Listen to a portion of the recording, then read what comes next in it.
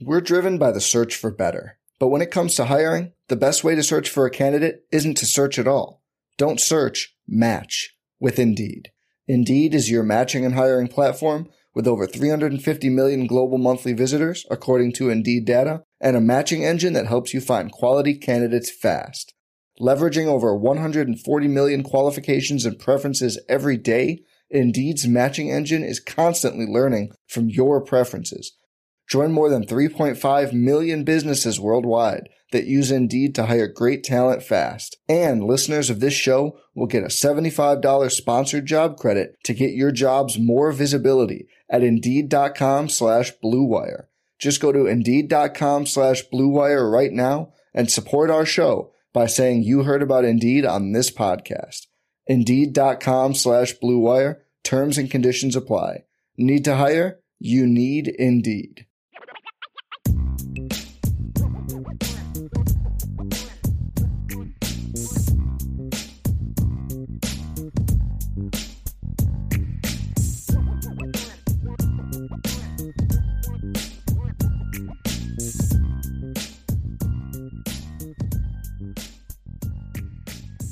We had Irish Blooded. What's up? With the regular season completed, what do you think the offensive identity aimed at was, and do you think they achieved it? If you look at it, the season as a whole, no, they did not. They did not achieve their identity because they were so different in certain games compared to other games. And to me, Ryan, when you have an identity, everything that you do in a game plan is going to be kind of built around that identity. Now the plays are going to be different and the looks will be different and no personnel will be different, but like, this is who we are and this is how we go at you. And if you watch Georgia against Ohio State, they did a lot of different things than what they did against TCU, you know, formationally, motions, get certain players in matchups, but the identity of who they are was the same. And to me, this Notre Dame team changed. I will say this, I feel after the last 2 weeks, we are much closer to Notre Dame looking like what I think the identity that Jared Parker wants is. But until we see them go do that in the better teams in the schedule, I can't say that that's their identity, because if you have an identity, that's who you are all the time. It's not your identity against teams that suck, but it isn't. You know what I mean? Like, does that make sense, Ryan? Like, I feel like we have a better idea of what the identity is supposed to look like now.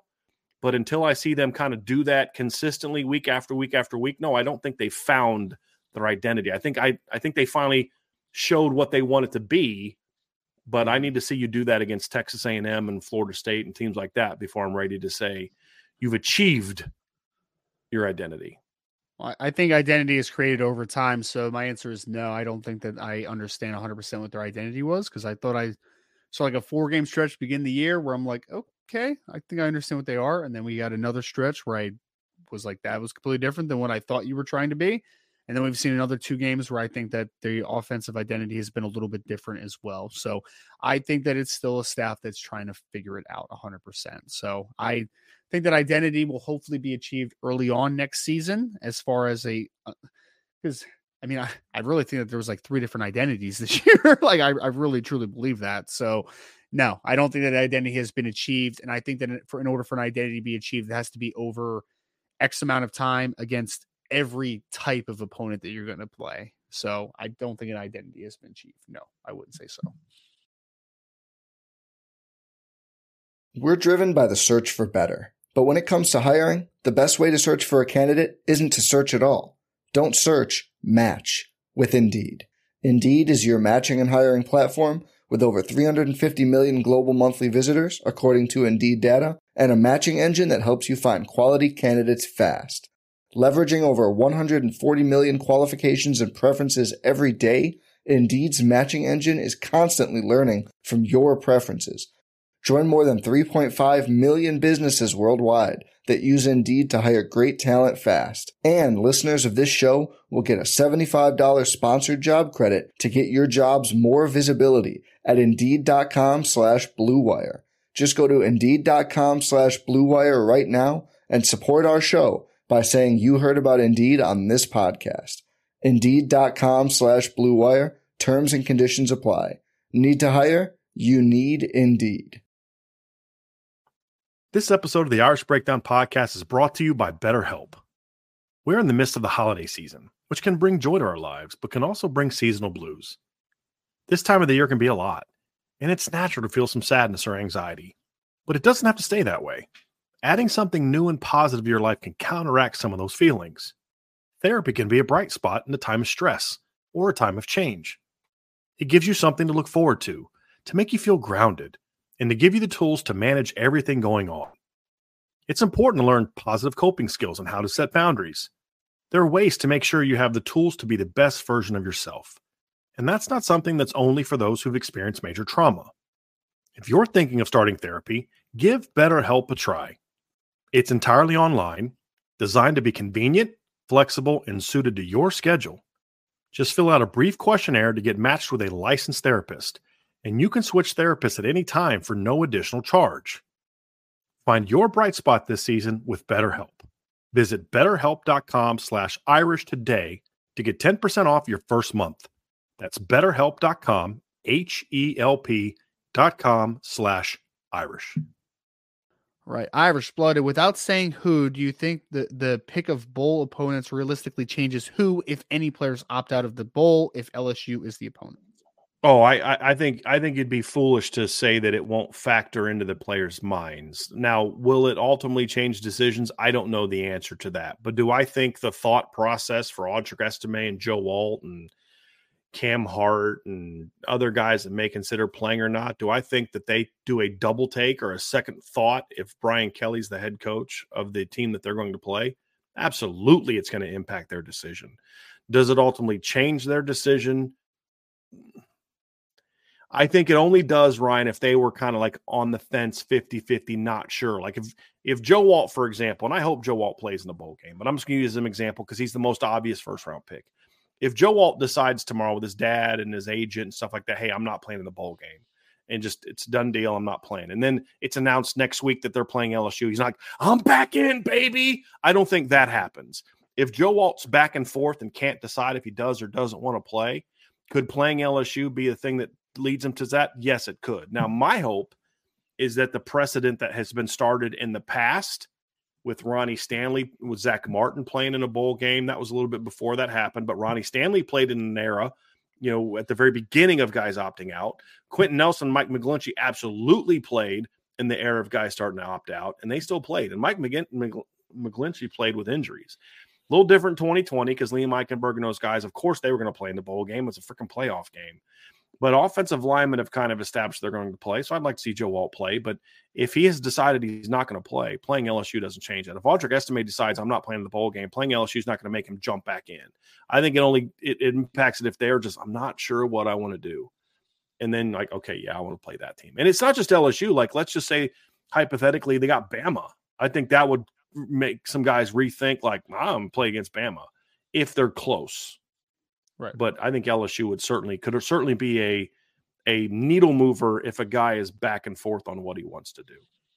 Yeah, I think it could definitely change things depending. I mean, the good thing about Notre Dame is that like there's not a ton of guys that I think are opt-out candidates overall, right? I mean, it's like Joe Alt, maybe, Audric Estime, maybe, Sam Hartman, maybe Cam Hart. I mean, otherwise, is there anybody else that you go with? Yeah. No. I mean, Riley Mills and Howard Cross are going to play. I mean, the JD Bertrand's not going to. The guy that I would understand how I feel about it, right? So let's say you and I both adopt my opinion on sitting out against it. The one guy that I would make an exception for is Cam Hart. Yeah. Because of his injury history.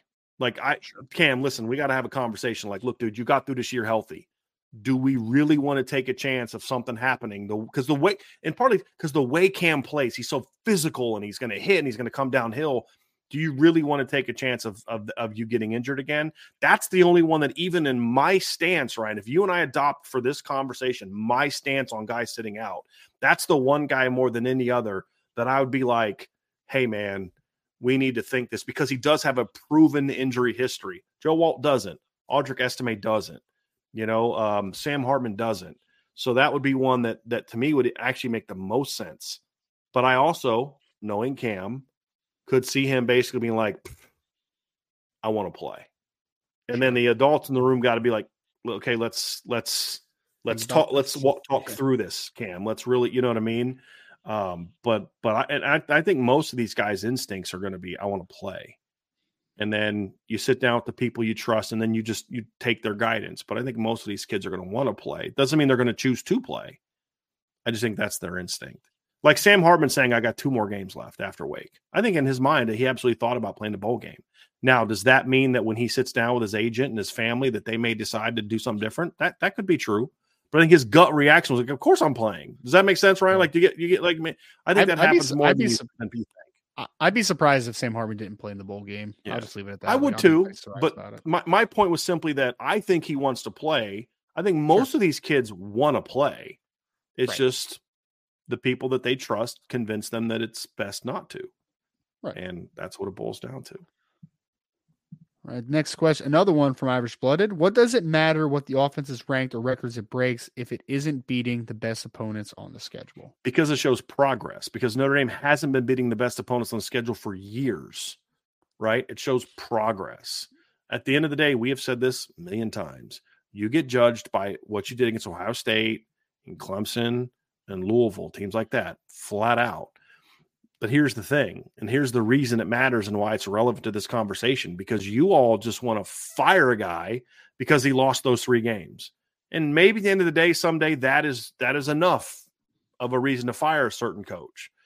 But my point is, do you really want to – good luck hiring a coach next year who's going to say, I got to come in and I could set all these records, but if we lose these 2 games because of me, you're going to fire me? Like, really? Like, you guys don't understand how that impacts coaching. It coaching decisions. It absolutely does. My point is simply to say we can all acknowledge the fact that what they did in the biggest games isn't good enough. You know who else acknowledged that fact today, Ryan? Marcus Freeman. Do you know who else wholeheartedly believes that? I can assure you with 100% certainty that Jared Parker, if he is anything worth anything as a coach and didn't get to a place where he could be at Notre Dame because he's perfectly content with just mediocrity, I'm just glad I have a job. No. He's not happy about it either. They're aware of that. But you also shouldn't ignore the fact that, guys, this team did things that we've never seen a Notre Dame team do in our lifetime. Was it good enough? No. I don't think anyone in this chat believes it was good enough. But to just ignore it, like if they went 9-3, Ryan, and they beat NC State 24-21 and beat Wake Forest 31-10 and beat Stanford 34-16 and beat Navy, 34-7. I'm not having the same feeling about the offense right now because I'm like, you're just as bad as you've always been, But the fact is in one area, things didn't get better. They didn't. Now, actually, the points per game against those teams is actually better than offensively than what we've seen in past years in those big games. But I don't care if it was better. It wasn't good enough. They scored more points against Ohio State this year than they did last year. Don't care because they lost both times. But you also can't ignore the fact that, guys, there's a lot of games where this offense is like, if you could do that there, then now we're cooking. And so, yes, that matters. That absolutely matters. But if you kind of were just the same team you've always been and there was no improvement, no growth, no change, that's going to give you a much different perception on whether or not a guy is taking things in the right direction in his first year, right? So Jared Parker lost big games. Name me an offensive coordinator at Notre Dame that didn't oversee offenses that lost all the biggest games against the best opponents and didn't score. When was the last time that was true? When Lou Holtz was calling plays, maybe? That's always been true. So did he improve in other areas to where hopefully they can do enough to change those things next year? In a lot of ways, I think so. In some ways, I still have questions. I still have doubts, and everyone should. But in other ways, I'm like, guys, you can't ignore that. You can't ignore that, and that. Right. You just can't, in my opinion. Yep. It's about progress. So now the next step is you've now answered the call of beating the lower tier teams on your schedule by a lot, dominating them. Now the next question is, can you do it against the big competition? Right. And if we're sitting here this time next year and the answer has been still been no, then eyebrows Sure. have to raise much higher, as far Absolutely. as like, I don't know if this is right, man. I don't know if this is the right direction you're going to go into. It's just, Absolutely. I mean, last year, Ryan, they beat Cal, who sucked, by a touchdown. They beat BYU, who was mediocre, by 8. Stanford went 3-9 last year. They lost by 2. They beat UNLV by 23. That means Notre Dame beat USC this year and by more than they beat UNLV last year. They beat Syracuse by 17. They beat Clemson by 21. They had 2 non-offensive touchdowns. They beat Navy by 3. They had one game like this last year, Boston College by 44. One game like this year. This year, they're playing those same equivalent of those teams, and they're blowing them out. That's progress. Is it good enough? No. No one's arguing it's good enough. I'm simply trying to get you guys to understand, but you also need to be able to recognize that there is progress being made. And to Ryan's point, if the same things are happening next year and in 2025, then guess what? It doesn't matter. Because at the end of the day, you're evaluated on what you do in the biggest moments when you're at Notre Dame. Simple as that. Like, you know why a lot of people don't ever talk about the fact that Lou Holtz had some terrible losses during his career, like losing to 5-6 Stanford in 1991? Do you know why? Because he won almost every big game he ever played. right. I mean, that's what they remember, because that's ultimately what you're judged on. Like, how many people talk about the fact that Eric Parsegian got dominated by USC? They don't talk about it. Why? Because he still won championships. He won all the other big games. And then when he needed to in championship years, they were able to beat USC enough to go out and win championships, because you're evaluated on what you do in the biggest moments. We had Nicholas Grosh, who said the chat during the Stanford game was great. To hear live comments in real time was informative. I am on a text chain during games, but we are just average fans with no real football knowledge. I'm glad you enjoyed it. That was a lot of fun. It was a lot of fun. All right, we got Pete Weber. What's up, Pete? What would you guys personally do if you were the head coach to try and fix the slow starts on the road? Do you feel like it's more motivational, pregame type improvements, or more schematic elements? Honestly, Ryan, I'm curious your thoughts on this. I think it has more to do with your preparation. I don't really think it's schematic. I think it's more about preparation. I think it's more about mental focus.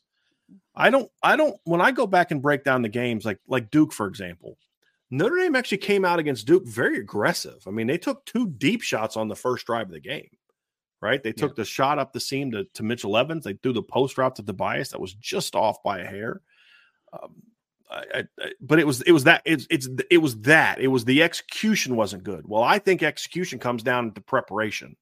So there's some kind of disconnect between what they do preparation wise, but then also with the travel and the focus and being locked in on the road, in the hotel, pregame being in an uncomfortable environment. There's things along those lines that there's something happening there. I don't quite know what it is that's causing them to just not be as fired up and as focused to execute at a high level on the road. I don't know. And at first, I mean, we talked last week, Ryan, is it just good defenses or is it road? And we thought Stanford would kind of answer that question for us, because the 3 true road games they played were all against teams that were pretty good on defense: Louisville, Duke, and Clemson. Well, we got our answer, because they came out, and I would argue this was the sloppiest performance they had on the road, was this game, with all the turnovers and just blown coverages and things like that. Like, could you imagine what the Louisville game would have looked like, or the Duke game would have looked like, if Notre Dame would have come out in the first half in those games and played like they did against Stanford? Like, with all the turnovers, it got ugly. So it's a road thing. Yes, there are good defense issues that need to be, but there's also a road issue that needs to get addressed, and they've got to figure out what that is. Because if you look at and you go back to their last couple road games the year before, blew a big lead against Navy and got beat by USC. So it's a pattern that even kind of goes into a little bit into last year. In my opinion. So they started off well, right? Yeah. I mean, North Carolina win and Syracuse win, but there's an issue there. So I think it's a preparation thing, Ryan. I don't think that it's a motivation or a scheme thing, in my view. It's got to be a preparation issue, because, I mean, to your point, like the Stanford game, our most recent evidence, it wasn't a scheme issue, because I actually liked a lot of what they did on the offensive side of the football when they got into their, to the crux of the game. And then defensively, they've been good all year. So whatever reason, I wish I had a better answer for you, Pete, because I mean, this is an answer that I think really needs more of like, what are they doing on the road in preparation, right? Like, what does the travel schedule look like? What are they doing the night before a football game? What are they doing kind of leading up to pregame and doing all that type of stuff? But my immediate impulse, yes, is that it is a preparation issue. It has to be. For whatever reason, there is bad turnovers, slow starts. That has to be a preparation issue. There has to be. So I think that that's the most reasonable explanation. And I'm a big person of like the most reasonable thing is usually the right thing, right? So I think that that is definitely where I would lean to. But I would be really wish I could just be like a fly on the wall of like what a game day or what a 2-day set going into a road game looks like for Notre Dame, because there's something there. There's no doubt about that. We have Shamrock Sean. Thank you so much for the question. Angeli looks viable for next season. The defensive line needs improvement. Who fills Cam Hart's shoes? Oh, there's a lot of questions here. Okay, so let's go. Angeli looks viable for next season is his first comments. We'll see. I never put a lot of stock. Look, I liked what Steve Angeli did, but I just never put, and I've said this for years, I don't ever put a lot of stock on what a guy does when he comes in off the bench in the third, fourth quarter. There's no pressure. It's a different situation. It's a whole different pressure when it's every Monday, Tuesday, Wednesday, Thursday, Friday. You're the guy. The pressure's on you. You've got to answer all the questions. Did he show that he's got some physical tools that you like? Sure, he did. I mean, I'm not going to overreact to how well he played. I'm not going to overreact to the terrible interception he threw on Saturday. I'm not going to overreact to any of them. He's a young kid. I think we need to hold off on just kind of handing him the starting job next year. Yeah. Cam Hart shoes, Ryan. I mean, defensive line needs improvement was the next one. D-line improvement. Yeah. I mean, Viper needs improvement, like from a production perspective, but like if I get the same interior defensive line play that I got this year, I'm pretty dang happy. If I got Javonte Jean-Baptiste-esque production at a big end spot, I'm pretty happy. I mean, so I think production from a full scope needs to be better. They need to be a little bit more disruptive, especially against the pass. But I'd say the Viper position is one for me, Shamrock Sean, that I would say like the Viper position has to be a lot better next year. There's no doubt. If you look at the big end position, Ryan, the two big ends combined for 15 tackles for loss this season. It's really good. Like that's really good. And they combined for 7 sacks. That, like, if you put most of that into one player, you're feeling pretty good about that position. You go look at last year, and the big end produced 6.5. Let's see here, 6.5 tackles for loss, or 6.5 sacks, and let's see, 6. The top 2 guys, 9.5 tackles for loss.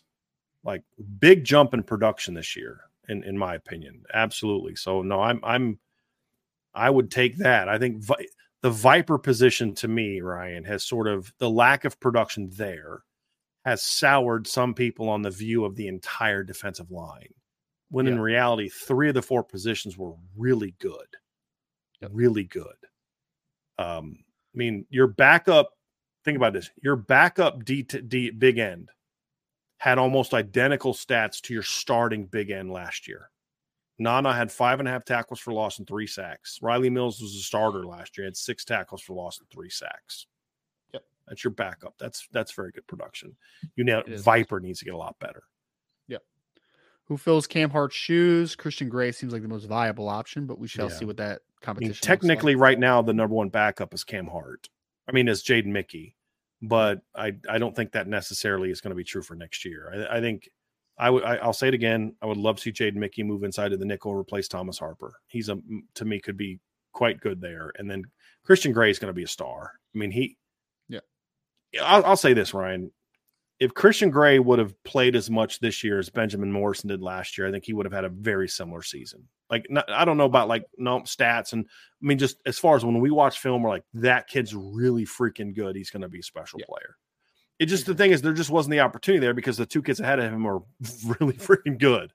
You know what I mean? So I'm not complaining that, the coaches should have played him more. I'm not saying that. I'm simply saying the circumstance this year was different last year. Benjamin Morrison had to beat out Clarence Lewis last year, and he did. Christian Gray's not beat. I don't care who. You could take any freshman corner in the country, and they're not beating out Cam Hart and Benjamin Morrison. It's not happening. Don't care who it is. And so I'm not saying he should have played more, but had he been forced to for whatever reason, I'm absolutely feel he would have been a freshman All-American at Notre Dame. No doubt in my mind. no doubt in my mind. Who So will I be think a he's going to be special. transfer target needle mover for the transfer portal? I mean, way too early to know that. Well, we'll discuss that at a different time. And if you want to ask specifically about a player, we'll talk about that player. And who will be the new OC? The new OC at Notre Dame in 2024 is going to be a guy named Jared Parker. We had Bobby S. says, any young guys pop in mop-up duty? Any rumblings about young guys in practice? We'll talk about the young guys in practice later, Ryan. But mop-up duty, I think we talked about this after the game. I thought Drake Bowen looked really good. Like, just athletically looked really good. And I thought Preston Zinter moved pretty well in those as well. He played in that game. A guy that's impressed me all season in mop-up duty has been a Don Schuler. I really like how he moves around. And then a guy we were just talking about, Christian Gray. I think those four guys, to me, more than any others, really stood out. You could maybe talk about Boubacar, and his limited snaps looked pretty impressive. But those guys played a little bit more. Drake, Christian, and Adon played a little bit more. And they all three really impressed me with what I saw of them moving around. Drake Bowen was the first one that popped, especially against Stanford, where you're just like, yep, that guy's going to be pretty good probably. Devin Houston, too, when you saw him pop a little bit. He looked fake. Pretty, yeah. Mark E. Stewart, what is your take on our offensive line coach? I think it's critical that we continue to develop top offensive linemen. Are we good here? Look, I feel better about Joe Rudolph today than I did 2 weeks ago. Sure. And I understand the opponents weren't good, but like I said, it was how they played, not how they played as far as they dominated bad teams, but how they played together. They moved their feet better. They were using their hands better as a group. That was encouragement. It wasn't good enough. Like the rest of the offense, it just wasn't good enough. But to me, he's got enough of a track record at Wisconsin. We saw enough moments. Like, here's the thing. You talk about, guys got to step up in big games. I thought his offensive line played really well against Ohio State. I did. I thought the Notre Dame offensive line came to play in that game.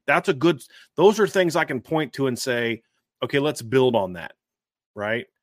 And so, yeah, I'm looking forward to seeing what he's going to do in year two. And even if I did, he would have had to be pretty bad for me to say, don't bring him back for year two, because the idea of having a fourth O-line coach in 4 years is just no. No, that's tough, man.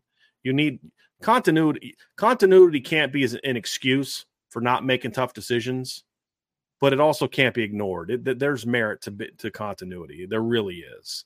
Yeah. And he did enough for me recruiting-wise and coaching-wise, Ryan, to say, hey, let's see what this guy can do in year two when he gets a full off season with these kids. Yeah.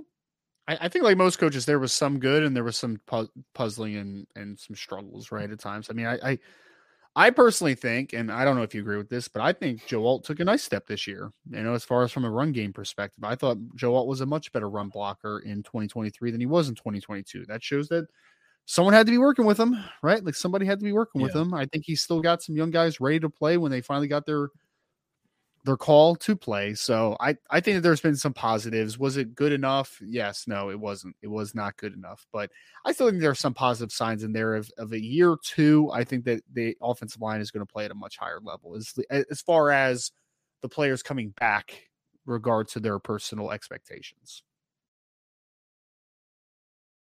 For the ones who work hard to ensure their crew can always go the extra mile, and the ones who get in early so everyone can go home on time, there's Grainger, offering professional-grade supplies backed by product experts so you can quickly and easily find what you need. Plus, you can count on access to a committed team ready to go the extra mile for you. Call, click Grainger.com, or just stop by. Grainger, for the ones who get it done.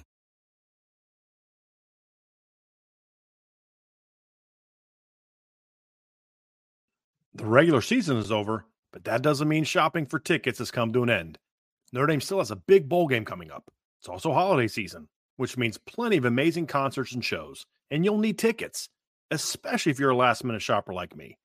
And if you are in need of tickets, Game Time is the place to go. With killer deals on last-minute tickets and their best price guarantee, you can stop stressing over the tickets and start getting hyped for the fun you'll have. Forget planning months in advance. Game Time has deals on tickets right up to the day of the event. Get exclusive flash deals on tickets for football, basketball, baseball games, concerts, comedy shows, theaters, and more. The Game Time Guarantee means you'll always get the best price. If you find tickets in the same section and row for less, Game Time will credit you 110% of the difference. It's the fastest growing ticket app in the country for a reason. Get images of your seat before you buy so you know exactly what to expect when you arrive. Buy tickets in a matter of seconds, 2 taps and you're set. Tickets are sent directly to your phone so you never have to dig through your email. Snag the tickets without the stress with Game Time. Download the Game Time app, create an account, and use code IRISH for $20 off your first purchase. Terms apply. Again, create an account and redeem code IRISH for $20 off. Download the Game Time app today. Last minute tickets, lowest price, guaranteed. That's gametime.co. I got a laugh here. A guy in the chat right now is just going on an emotional tirade about the offensive coordinator. And I believe somebody asked him. Is it TJ? Yeah, and I just put him on timeout. I've been putting him in timeout. I probably put him in timeout like 15 times in the show. I don't think he caught the joke there. I think it's. But somebody asked him, I believe, who he would like to see be the offensive coordinator. Yeah, I know. I saw. And did you see his answer? Kevin Johns of Duke. Johns, yeah.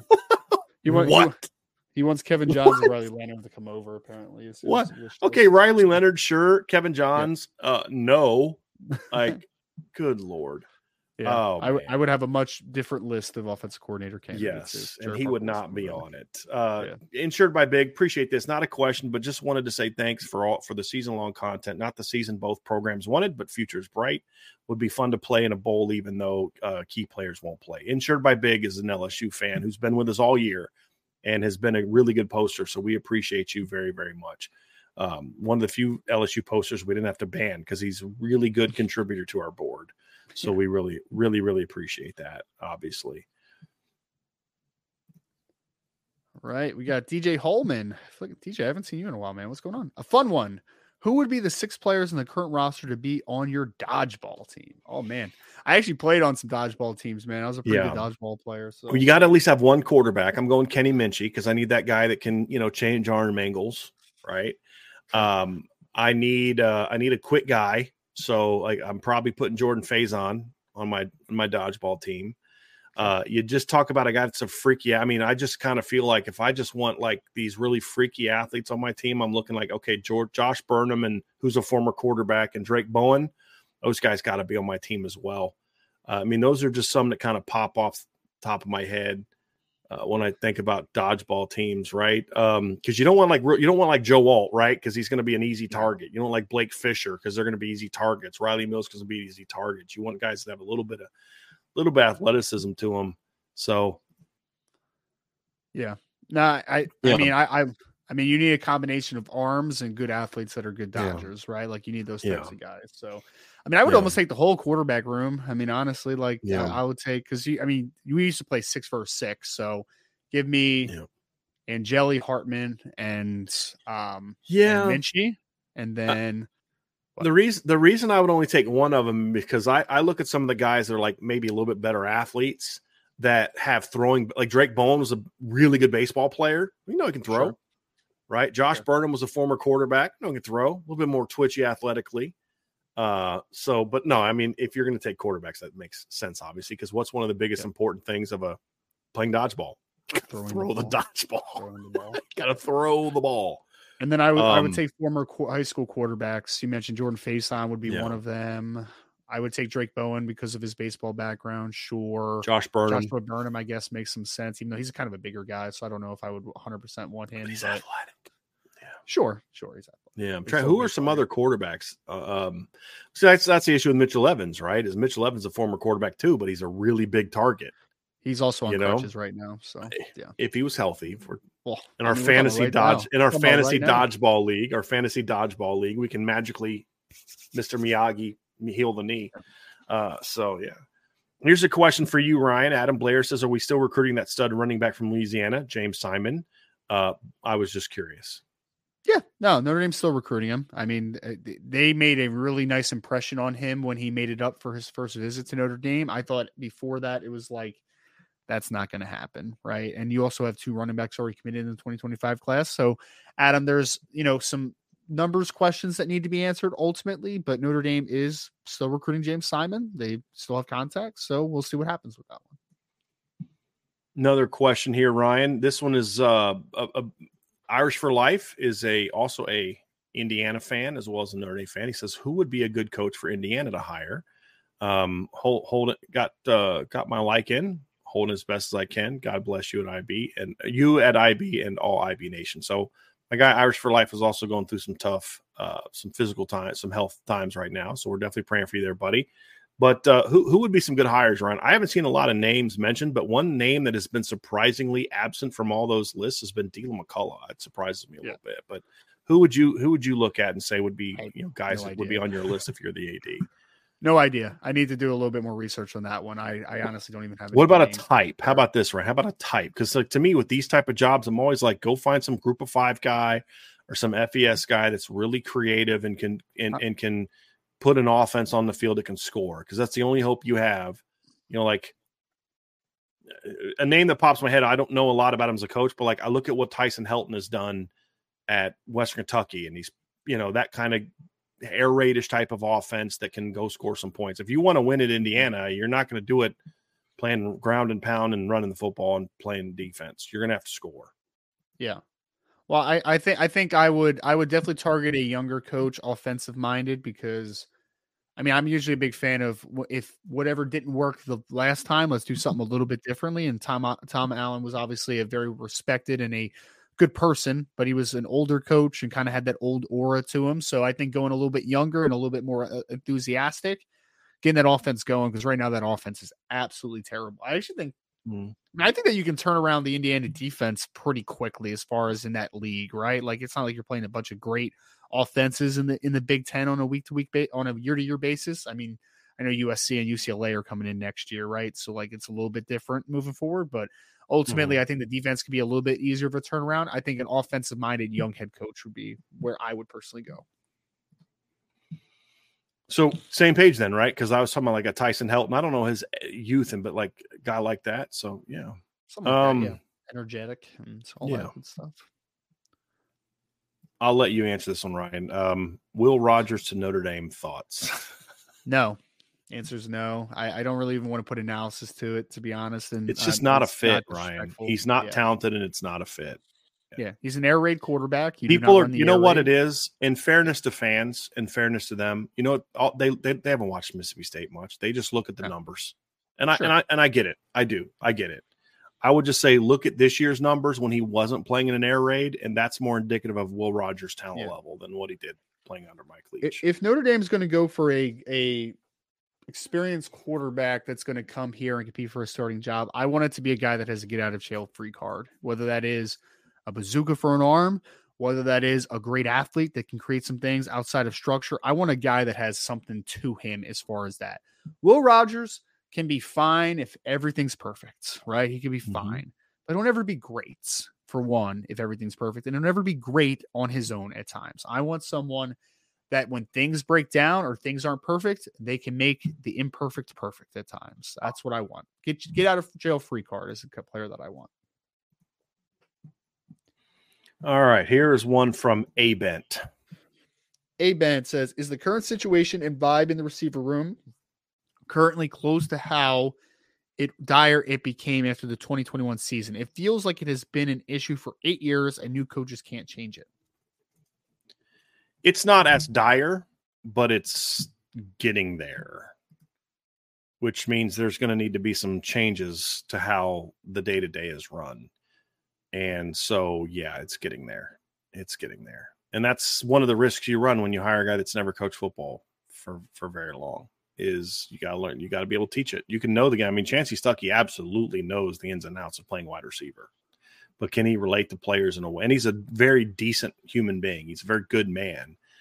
But can you connect with players and relate to players and teach players? That's a different story. And that's been a bit of an issue this season and last. in my 2021, you also had no numbers and you had no development at wide receiver. Yeah. So well, the point is you lost numbers because a bunch of kids left because of Sure. the position coach. I think that's the concern.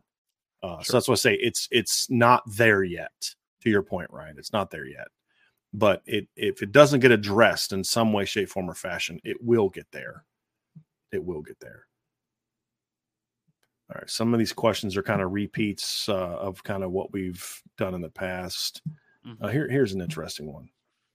Zach 32. Thank you, Zach. Since Jared Parker is staying, how much confidence do you have that the rest of the offensive staff will remain intact for next year? Without naming names, do you think there should be personal changes? I'm not going to say whether I think there should be personnel changes. I'll say this. I don't expect – look, I highly doubt that the staff in its entirety of 10 assistants comes back as is. I think there'll be some changes, whether that means guys leave for jobs that they get, whether that means, Marcus Freeman thinks that they can upgrade. I mean, look, I promise you, if Marcus Freeman feels he can upgrade a position, he'll strongly consider making that change. If Al Golden leaves, there were several guys that Chris O'Leary got pursued by the NFL teams last year. I fully expect that to happen again.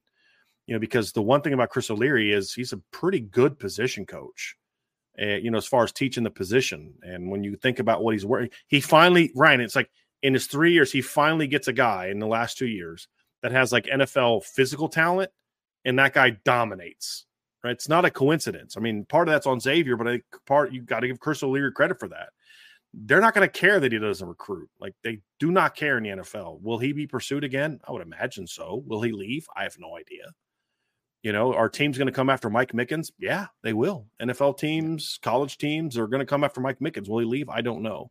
There will be a lot of Notre Dame coaches that get pursued by people this year. Will they leave or not? I don't know the answer to that. Dylan McCullough has not hidden the fact he wants to be head coach. Will some team give him a chance to finally be that? I have no idea.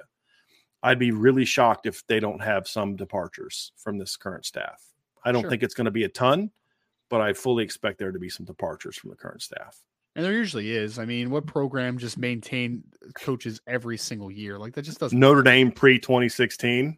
Right. Well, I mean, even like Clemson, who was like very good with keeping offensive and defensive coordinators there for a long time. It was like they're still losing position coaches, right? Like, they're still losing those types of guys. It's hard to just maintain a staff every single year, man. It's hard. Yep, it is. All right, Curtis Hewitt. Thank you, Curtis. It's been a long time since I was able to catch a live show. Happy you're here. If you could match up two former national championship teams from any school and era, which teams would you pick? I think, Ryan, you and I believe, were asked this over the summer, and my answer of my era, I would have loved to have watched the 2019 LSU team offense against the 2001 Miami defense. Like, I would have loved to have watched that. So 1999 LSU against 2001 Miami. That would be a phenomenal game.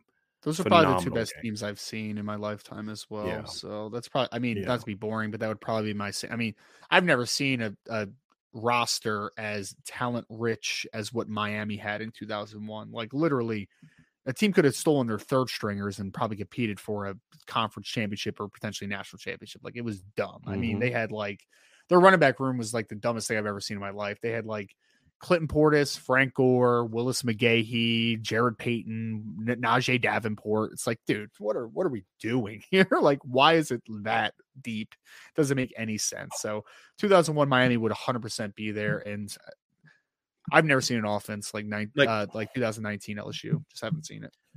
Ryan, and my answer to not response, because you're not disagreeing with me, but that's part of the reason, because I haven't seen many secondaries like the Miami 2021 football team. That's what makes it would be so much fun to watch. When you just look at how loaded that Miami team was in the secondary. I mean, Antrell Roll, Mike Rumpf, Kelly Jennings, Sean Taylor, Philip Buchanan. I mean, that team was absolutely loaded in the secondary. Now here's the thing. I'll say this. I would love to see that game played in 2001 rules, because otherwise you just take Sean Taylor out of the game, because he'll get targeted. He'll get targeting in the first quarter, right? But 2001 rules, when football was football, that would be a phenomenal game, because there aren't many receiving cores that you could look at, Ryan, and say they could do damage against that secondary. That 2019 LSU receiving core could, because you can't stop all three of them. I mean, you know what I mean? Like, and then if you try to, okay, Thaddeus Moss is running seam routes. I mean, that those two teams are so talented, man. Yeah. Now, here's my thing. I'd probably pick Miami to win in a close game, because I think Miami's offense against that LSU defense, which was good but not great, would be able to do some work as well. Like, they were pretty good on offense as well back then, Ryan. They were. I might pick the 2002 Ohio State Buckeyes. Not. Sorry, Archer. That was a really good Buckeyes team, but no. No, it was a great Buckeyes team. But yeah. I mean, they had to cheat to win that game, but otherwise. Tyler Evans with the super chat. What did you think of the Apple Cup and the Iron Bowl? The Apple Cup was a really competitive football game, man. I mean, Washington State, like, their passing game really kept them in that football game for a long time. Washington, it took them a while they really never even got clicking. It was just kind of a really blah game from Washington overall. It was a competitive game. I expected it to be a competitive game. I expected Washington to beat Washington State as well, which they ended up doing. I didn't think it was quite going to be as close as it was, but that's a game that, like, you know, rivalry games always happen like this, right? Like, they always happen. That Auburn-Alabama game, I watched some of the highlights because we were live when we were, like, that game was happening. Game was weird, man. That was a weird football game between Alabama and Auburn. I still don't know how Alabama won that game, but that's, Agree. Aiden Benami, how has Billy Schrauff looked so far? Am I crazy to think that Keidron Young might take the second, maybe third running back spot next year? Well, let's just go there, right? Am I predicting it? No, because he's going to have to beat out some pretty good players. I'm definitely not predicting number 2, barring injury, but could he be number 3 and maybe beat out Jabron Payne? It's possible. It's really possible. He's a very talented running back. We had Daniel Anderson on this podcast recently, and he talked a lot about how Dylan McCullough really specifies roles for players in a running back room and what their role is to this offense. I could 100% be, even if you want to dub him like running back 2 or running back 3 to your question, Aiden, like, if Keidron Young is like your short yardage goal line back as a freshman, would I be shocked? Absolutely not. I would not be shocked at all about that. I think he has the potential to have a role in year 1. You're not redshirting him. There's no point in redshirting Keidron Young. None. No. Just like I said back in 2019, there was no point in redshirting Kyron Williams. Because my whole point was, if Kyron Williams is a good enough player to be a starter for you someday, he's not going to be a 5-year player. So you redshirted him and got 2 years out of him instead of 3. Yeah, if there was ever going to be a 5th-year running back, who would it have been, Ryan? Tony Jones Jr. And he left after his senior year, right? Like, he's a running back. Right. You're just not going to keep a running back for 5 years. So there's no point in redshirting him. So find a role for Key, even if it's only 25 carries a game. Just that kid needs to play because he's really freaking good. If you have to keep a running back for 5 years too, he's probably not that good. Let's be honest about it. The only way you keep a guy for 5 years is if he has an injury history, but he gets the red shirt anyway because of the injuries. Like, that's you know what I mean? So he would have get that. There's no point in redshirting a running back, in my opinion, unless it's a kid, Ryan, that's like, you took a flyer on a kid, you discussed during his recruitment, he's undersized, he's not physical. I mean, maybe in that weird scenario, but that's not the kind of guy that Notre Dame is going to get. In most of them. That's the kind of guy that you get at like Bowling Green. And we love this kid, but he's 150 pounds. And so we need to get him a year in the weight room first because he might be a 5-year guy. That doesn't happen in Notre Dame. The kids that they're recruiting, like if you recruit a guy that you think is a 5-year player, probably you shouldn't be recruiting him at Notre Dame. Unless that's your goal. Hey, this is a depth player, a role player, a glue guy that is going to be perfectly fine being the number 3 running back for 5, maybe, but that ain't Keidron Young. That ain't Keidron Young. Honestly, like, Aeneas Williams is going to play on kick and punt coverage for me next year too. Like, I'm not redshirting him either because that kid is a really good safety on the high school level too. Like, he can run down and cover a kick, man, 100%. And I'm letting him try out as my punt returner and kick returner. I'm letting him try out there too and see if he can beat guys out there. I mean, you're going to have a lot of athletes on the offensive side of the ball next year, man. A lot of athletes. First part of the question, how did Billy Schrauff look so far? I mean, look, there were redshirt freshman issues with Billy in the last 2 games, right? I mean, a couple times taking bad angles with a football, a couple times being late with his hands, a couple times not moving his feet. There's stuff like that. Ashton had some of those. When Ashton got beat on Saturdays, because he would hit you and stop his feet. Like that he'd get knocked back in pass pro because he'd stop his feet on contact. But then there are other times when he'd come out and move his feet and drive guys off the ball. So it's like cleaning up some of that technical stuff, assignment stuff. But physically, I thought they both looked great. I thought Billy looked really good. I mean, he gets up to the second level way faster than anybody they've had the last couple seasons, really. Pulls really well, and he's powerful. Like there's a couple times, like the other thing too, I was impressed by both him and Ashton is they understood more so than the previous guards. I got to get to this guy's outside shoulder. I've got to get to this guy's outside shoulder or inside shoulder if you're backside. And they would really work to get there. And Billy's so quick, Ryan, that he can engage you down the middle and then still work outside of you. And it was really impressive. So were there young guy mistakes? Were there mistakes that I would be more critical of him than I would, where I'd be more understanding of him than I would of Rocco or Blake Fisher or Joe Walt? I've been more critical of them if they'd have made similar mistakes. Yes, there are. Sure. But that's the reality when you're making start 2 compared to start 20 is, I'm still going to coach you up and correct those mistakes, but I'm not going to get as pissed about it if you're in start 2 compared to start 20. But man, I feel so much better about the interior line going into this offseason than I did 2 weeks ago because of those two kids. I feel really great about Ashton Craig too. I mean, he looked really good. He does. Yeah. He's nice Ryan, if you look at his body, he's going to get bigger and add a lot of strength. He's still got some of that young country boy type of stuff to him. He's going to get a lot stronger, man. A lot stronger. Looking forward to seeing him. Right. Eric O'Brien says, before Cam Williams, why has Notre Dame really struggled with top tier wide receiver recruiting?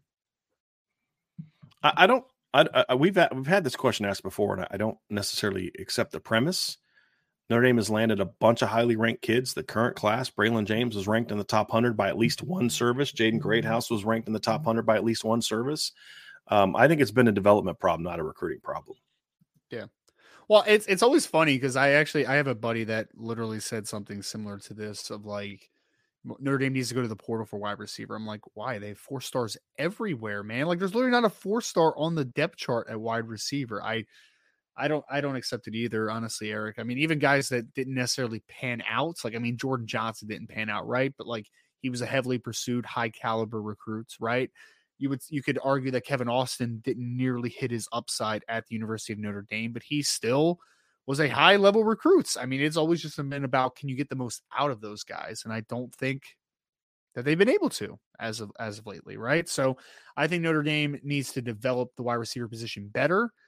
If you can't get more out of Tobias Merriweather, Jaden Thomas, Deion Colsey if he comes back, Jaden Greathouse, Rico Flores, Braylon James, Caleb Smith, Cam Williams coming in with Logan Saldate and Micah Gilbert, then there's a coaching issue there, right? There's a development issue there. I just listed every single player that is considered a 4-star caliber recruit outside of Caleb Smith. I think Caleb Smith was a consensus 3-star. Otherwise, Logan Saldate is considered a 4-star. Caleb Williams is considered a 5-star on the consensus on the industry ranking. Micah Gilbert is a consensus 4-star. Like you're talking about a lot of 4-star players there, right? So I think that it is definitely all about not all about. I think it is mostly about development, and you need to develop that room a whole lot better, in my estimation. No doubt about it. All right, let's go to our next one. All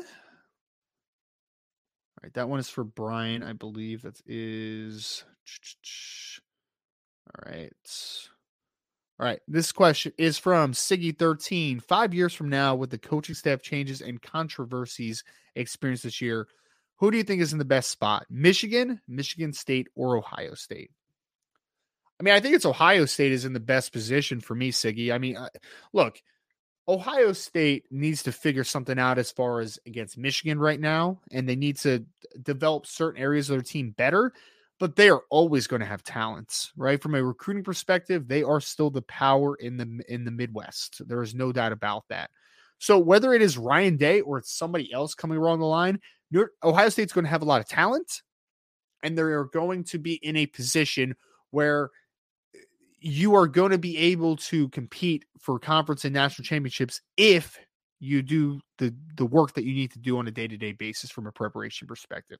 I don't envision Ohio State falling off anytime soon. I think that they are it's going to be a question of, is Ryan Day the guy long-term to lead you into the promised land, or is it somebody else eventually?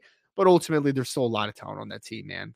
Look, you need to figure out some things in those big games. But the thing about Michigan is that I'm still not sold that in 5 years, Jim Harbaugh is the coach at Michigan. And I think we forget that before Jim Harbaugh, Michigan was not in a great spot, right? It wasn't in a great spot. And I still think that eventually the lack of recruiting on Michigan's side, I know it's been better in 2024 than it was previously, but eventually that recruiting is going to hurt you a little bit, right? Being able to develop and be able to acquire talent at a high level.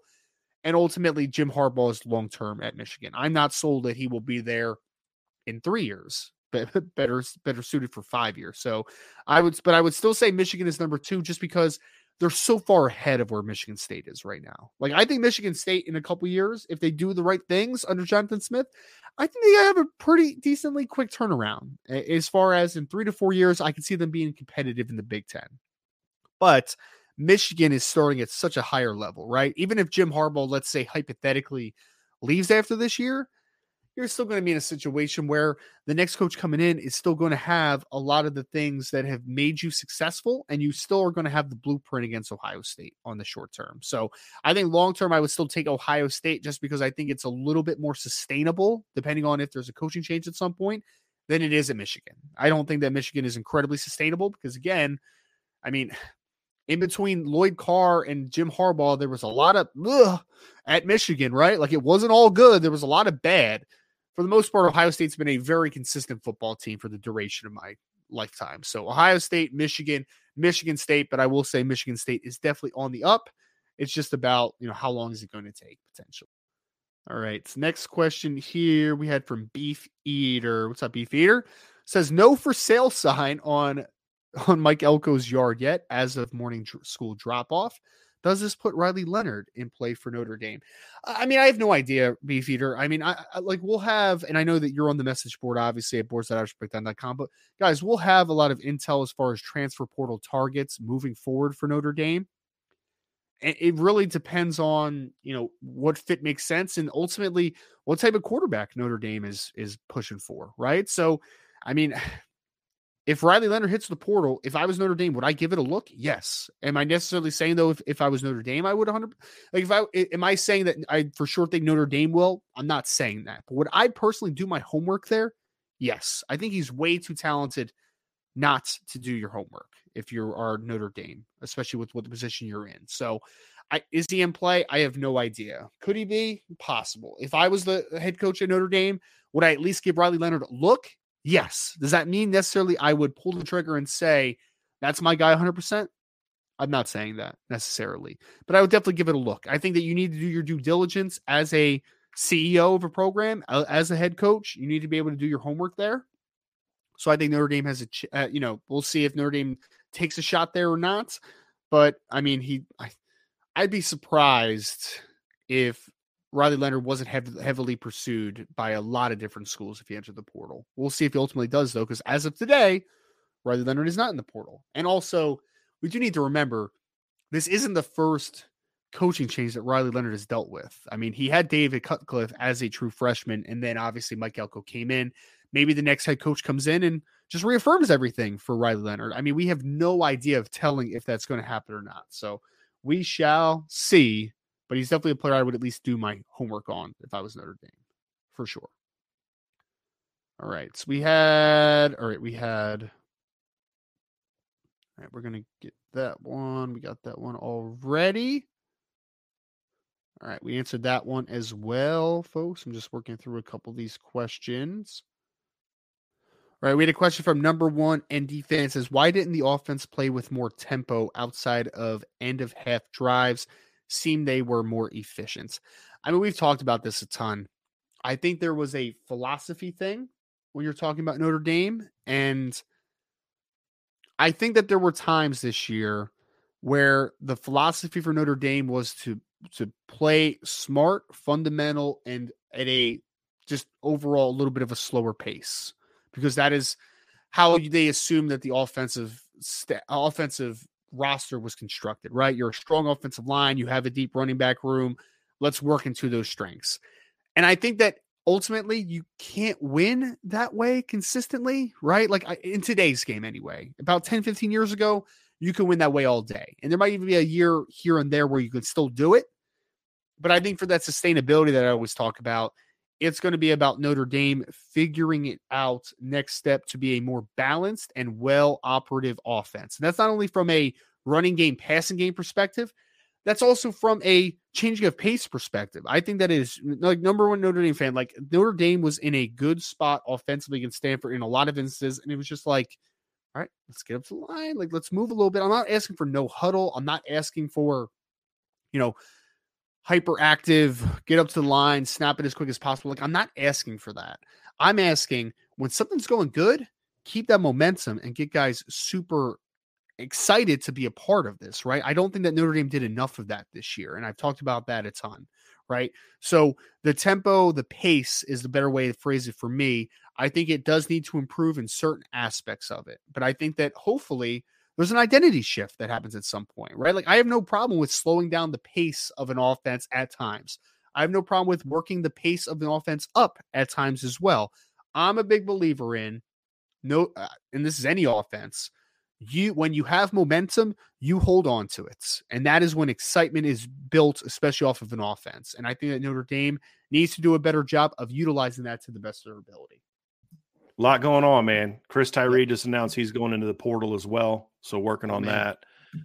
Not overly surprised by that. Was hoping that he would change his mind. But I just think he looked at how he was used this year and realized there's places he could go that are actually going to use him more. And so not surprised by that. Jacob Saylor with a super chat on that. Appreciate that very much, man. Ryan, we just get last two and then we get out of here real quick. This one's for you from DJ McCowan. It says, Gents finally escaped the 5-sided prison.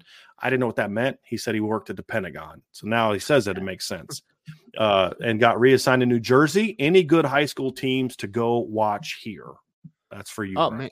I mean, it depends what part of Jersey you're at. I mean, North Jersey has a ton of them. I mean, you can go to Bergen Catholic, Paramus Catholic. I mean, there is St. Peter's is usually a good program. I haven't followed them as much the last couple years. I mean, there's a lot of good football teams in New Jersey, honestly. Like, New Jersey does not get enough credit as far as how good of high school football that they play typically. So, yeah. Bergen Catholic, Paramus Catholic, like those types of schools. The Catholic schools up north are a lot of good football in Jersey. Are there any good Southern Jersey schools? Because I'm trying to remember. I St. signed Joe's a running back. Hamilton is I would consider a Southern. I'm trying to remember. I signed a kid named Jerome. Jerome Beverly was a running back, and I can't remember. He was from a Central Jersey kid, and I honestly, for the life of me, cannot remember what high school he went to. But I did a little recruiting in Jersey, right, back in the day. But I was more central. Like the coaches that got paid a lot more than I did are the ones that recruited the big time schools in Northern Jersey. They sent me like Central and Southern Jersey, to recruit guys. Although I've been told from Jersey people there is no such thing as Central Jersey. I'm simply looking at it from I'm looking at it from a geographic standpoint of where the high schools were. So sure. Yep. And then last one here is from Gavin Harden. I'll read this one, Ryan. If you guys wouldn't mind to please pray for my family, specifically my younger brother, who got diagnosed with stage 3 brain cancer earlier this week. Our outlook is not favorable. Gavin, I'm incredibly sad to hear that, man. And if you could let us know what his name is, we would gladly pray for him and for your whole family. Cause I know this, I can't imagine what you guys are going through. I truly cannot. And, but we will certainly, I do believe in the power of prayer, as I said a bunch of different times, and we will certainly be praying for your brother, and would love to know his name and so we can keep him in our prayers. But do us a favor too, right? Like I believe prayer is a constant thing. I don't think it's something you just do once and then, I think it's something that you can and should constantly lift them up. So please keep us posted on that. Please don't forget to ask us for that. Put it on the message board. And as you know, at IB, we care about that stuff just more than we care about what we think about, a guy jumping in the transfer portal. So certainly care about that. And we're glad that you felt the need to come talk to us about it and reach out, because as you can see in the chat, there's a lot of different people that are more than willing to lift up your brother and your family in prayer. So we'll certainly do that. And just wanted to kind of end it on that note, Ryan, so you can take us out of here. Yep. We appreciate everyone for joining us today on the Notre Dame football mailbag. Before you leave, if you could please hit that like button for us, subscribe to the podcast, hit that notification bell. Make sure you go to boards@irishbreakdown.com to sign up there. You can find all our free content at irishbreakdown.com. But again, make sure you hit the notification bell. You know when a show is coming for you this week. If you're listening to us on any of your favorite podcast platforms, 5-star reviews are very much appreciated. It's Brian Driscoll. I'm Ryan Roberts. Again, we thank you so much for joining us today on the Irish Breakdown podcast.